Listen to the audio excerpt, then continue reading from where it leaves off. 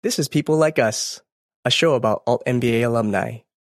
Here's Sara Leth from Alt MBA 3. Sara, I am so excited to talk to you today. Third time's the charm, and we finally got it. I know. It's great. Yeah, it's not been a long time coming, but it took a couple of tries. Yeah. From what I can gather, you've been an entrepreneur and worked in the startup space for quite a while now. Can you talk a little bit about that work and what that consists of, and maybe how you got started in that kind of work? Yeah, sure. So I was, as most people in Denmark, studying at a business school, so Copenhagen Business School. I knew that I wanted to study business, but I also knew that I wanted to do something different than just going out there and either, work at a corporate. That wasn't what I was going for. And I guess I've always tried to do paths or create paths that people hadn't tried before. And back in the day in 2011 in Copenhagen, the startup scene wasn't that big in Copenhagen at all.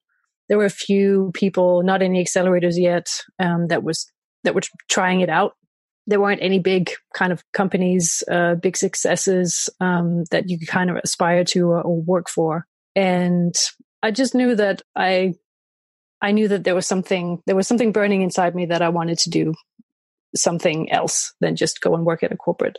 And so I always knew that I had kind of that spark in me, I guess. And so I started connecting with a couple of other people at business school, and who were kind of involved in the community, who were traveling and had been to Silicon Valley. And we got to talking at the end of my first year in my master's. The first accelerator in Copenhagen launched, which was called Startup Bootcamp. It is now, I think, one of the biggest accelerators in Europe. And I got involved with them and actually started as an intern just because I was curious about, how do you build a business, and, didn't really know the ABC of that because they didn't really teach that at business school at all. Sure, you can write a business plan, but actually, how do you do it practically? So starting to be more involved with that community and getting to know people and just started working there, helping the founders that was in the first batch, which also involved connecting with, many different corporate partners who wanted to sponsor the program and kind of starting to plant this idea of a startup ecosystem in Copenhagen, which was very new. And so my master's was in innovation and business development. And I guess a lot of companies really didn't know what those students were for as graduates. So it was still kind of a risky thing to start working with people like us, essentially. And when I was at the accelerator, I had this idea for a kind of a yoga app. So at the same time, I got really addicted to Bikram yoga, which is a form of yoga which is done in a hot room. So it's 40 degrees Celsius. I don't know what that is in Fahrenheit. And it's hatha yoga, which essentially is a lot of still postures that you do in 90 minutes. And came from the United States, and it was kind of wherever you went in the world, it was a universal class that you could take. And as addicted as I was and all the other students were, as I started traveling with the accelerator, we did a lot of networking events and demo days around Europe. And whenever I traveled, I was like, I want to go train at a Bikram yoga studio. Is there one? So, at the end of the day, I really wanted to start a discount business for, Bikram yogis that traveled, that could get a 50% discount off whenever they traveled anywhere. So I was really trying to create partnerships with studios and trying to, provide the evidence that even if you had X amount of students coming in for a drop-in class, you would still get a profit, even though you gave 50% off. So it was kind of a trap and pass, I suppose. They exist in abundance, by the way, now in Europe anyway. There is I actually met the founder by accident on a plane from Egypt to London, I think, years later. Obviously, my business was too early. It failed, but I learned a lot.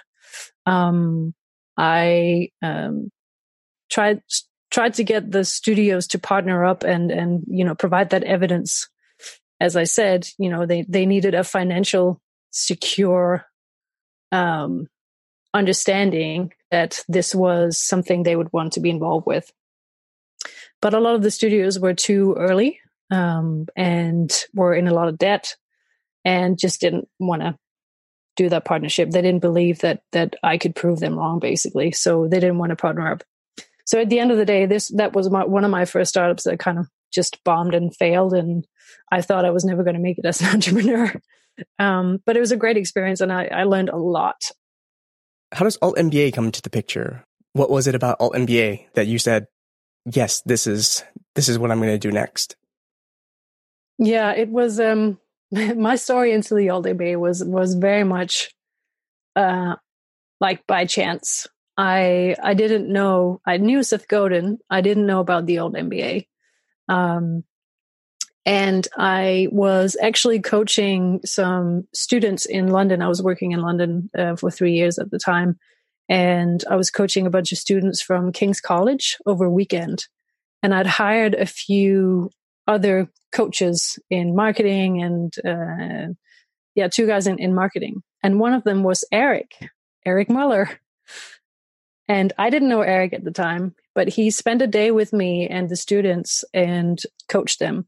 And we had a really good time. We really hit it off. And he just said at the end of the day when he was on his way out the door, it was like, hey, Seth Godin is coming to London. And I was part of this program called the Alt MBA. And we are a bunch of alumni who are going to volunteer at the event and get in for free. And I was just wondering, I'm sure I can get you in even though you're not an alumni, but I think you would really enjoy it. Would you like to come? And that's how I got to know a bunch of alumni and the Alt MBA and eventually got in was by the fact that Eric reached out to me. And, I don't know how many times I've asked him, like, what made you ask me if I wanted to come? And he just said, I just knew that it was something for you. So we met up in London. I actually also met Seth and the whole crew and a bunch of alumni.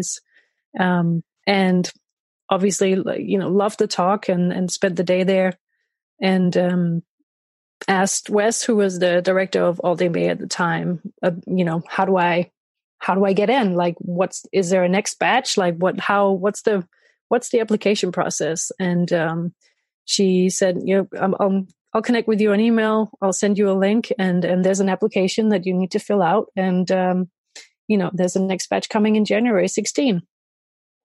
And so, I got home from that event and really felt that I had been part of something really special and everyone had been so welcoming.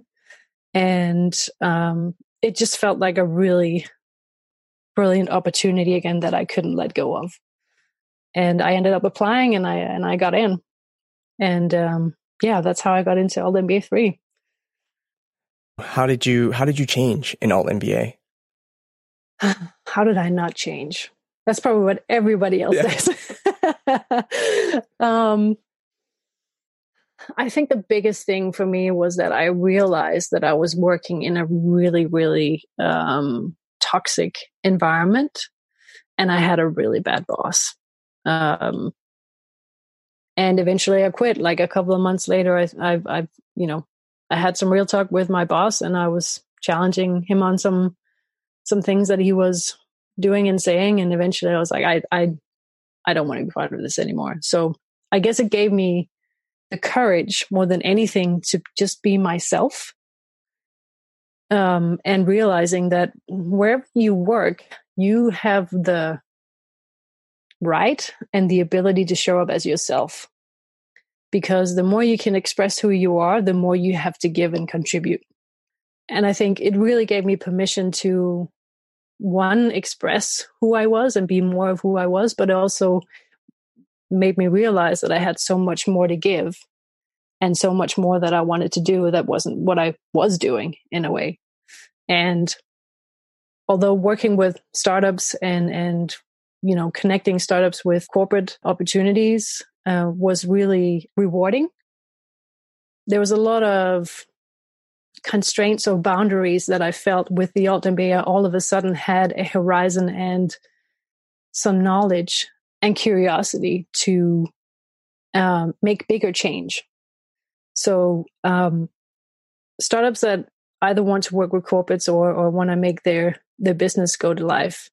A lot of what we were doing was product development stuff. So, how do you understand what a problem is and build a product around it? How do you, build that scalable, repeatable business model with evidence, with customers, and build that traction that isn't just false. You can do a lot of good marketing and get a lot of visitors, but it doesn't mean that you will necessarily convert to sales. So how do you really build, loyal customers that love you and will come back?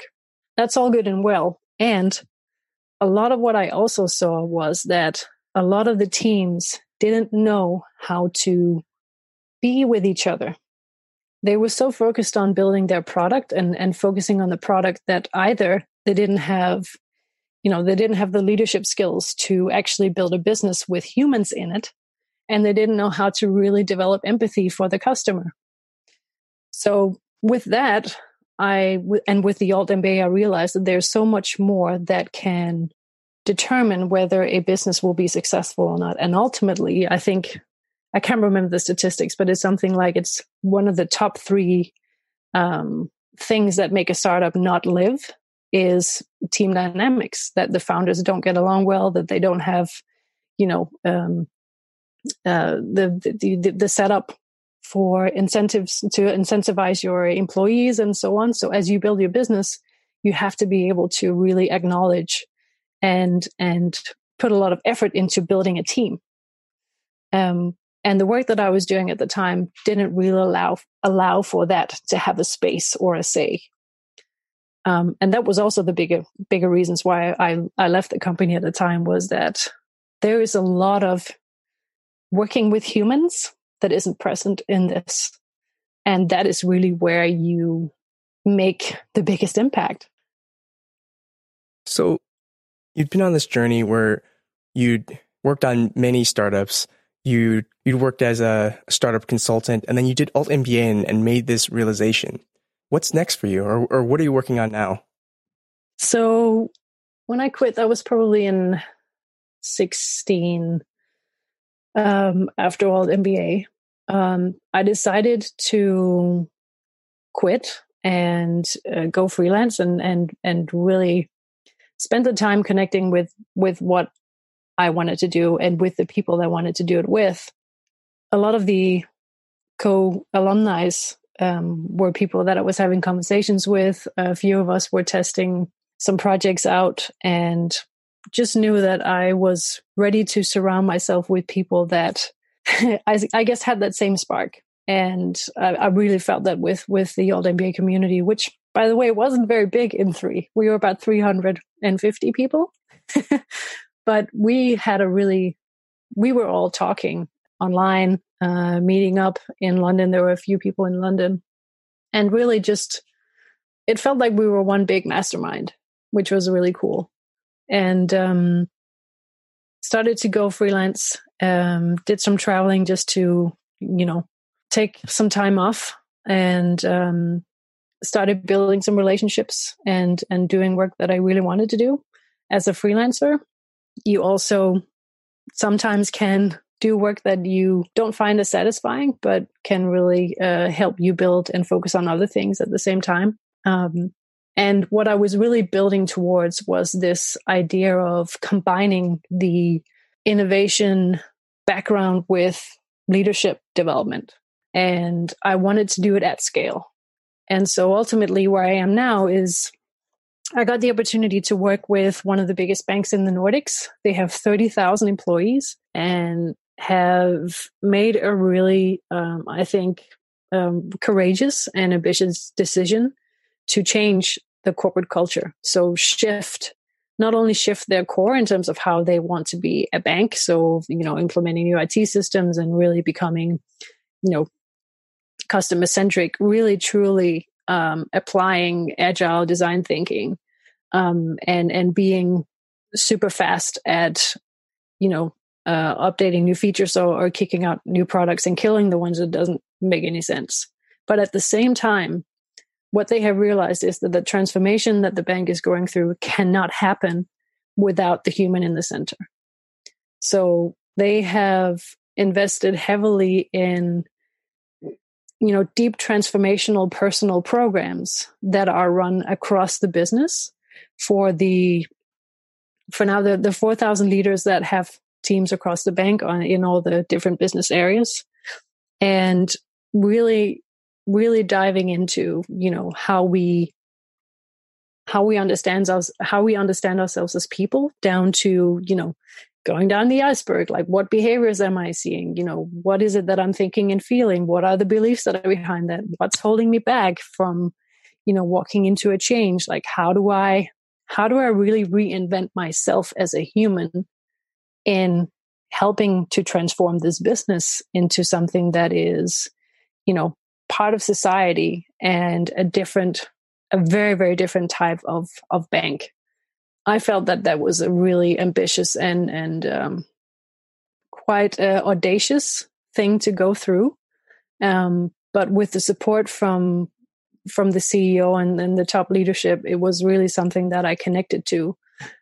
So they started implementing new values, new leadership behaviors, and part of the work that I do is really spend time with the business, connecting with people, understanding what's really cooking, and using design thinking to really try and build, human transformation programs that can help them shift from one place to another.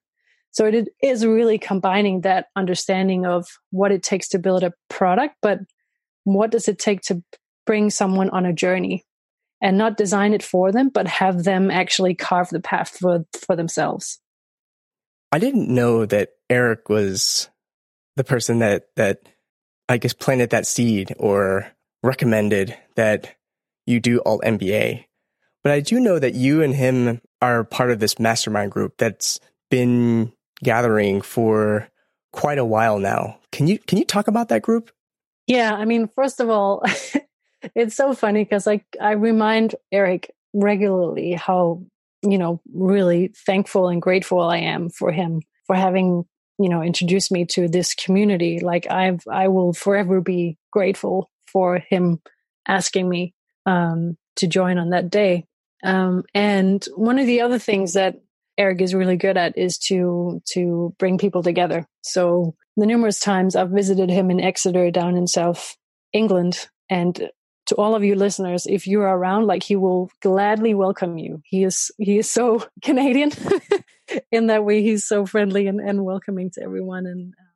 And one of the things he did, I think a couple of months after I finished Alt MBA, was that we were regularly in contact as well, but he called me up one day and he said, "Hey, I'm thinking of bringing together a bunch of people from alumni, and I was wondering if you'd want to be part of it."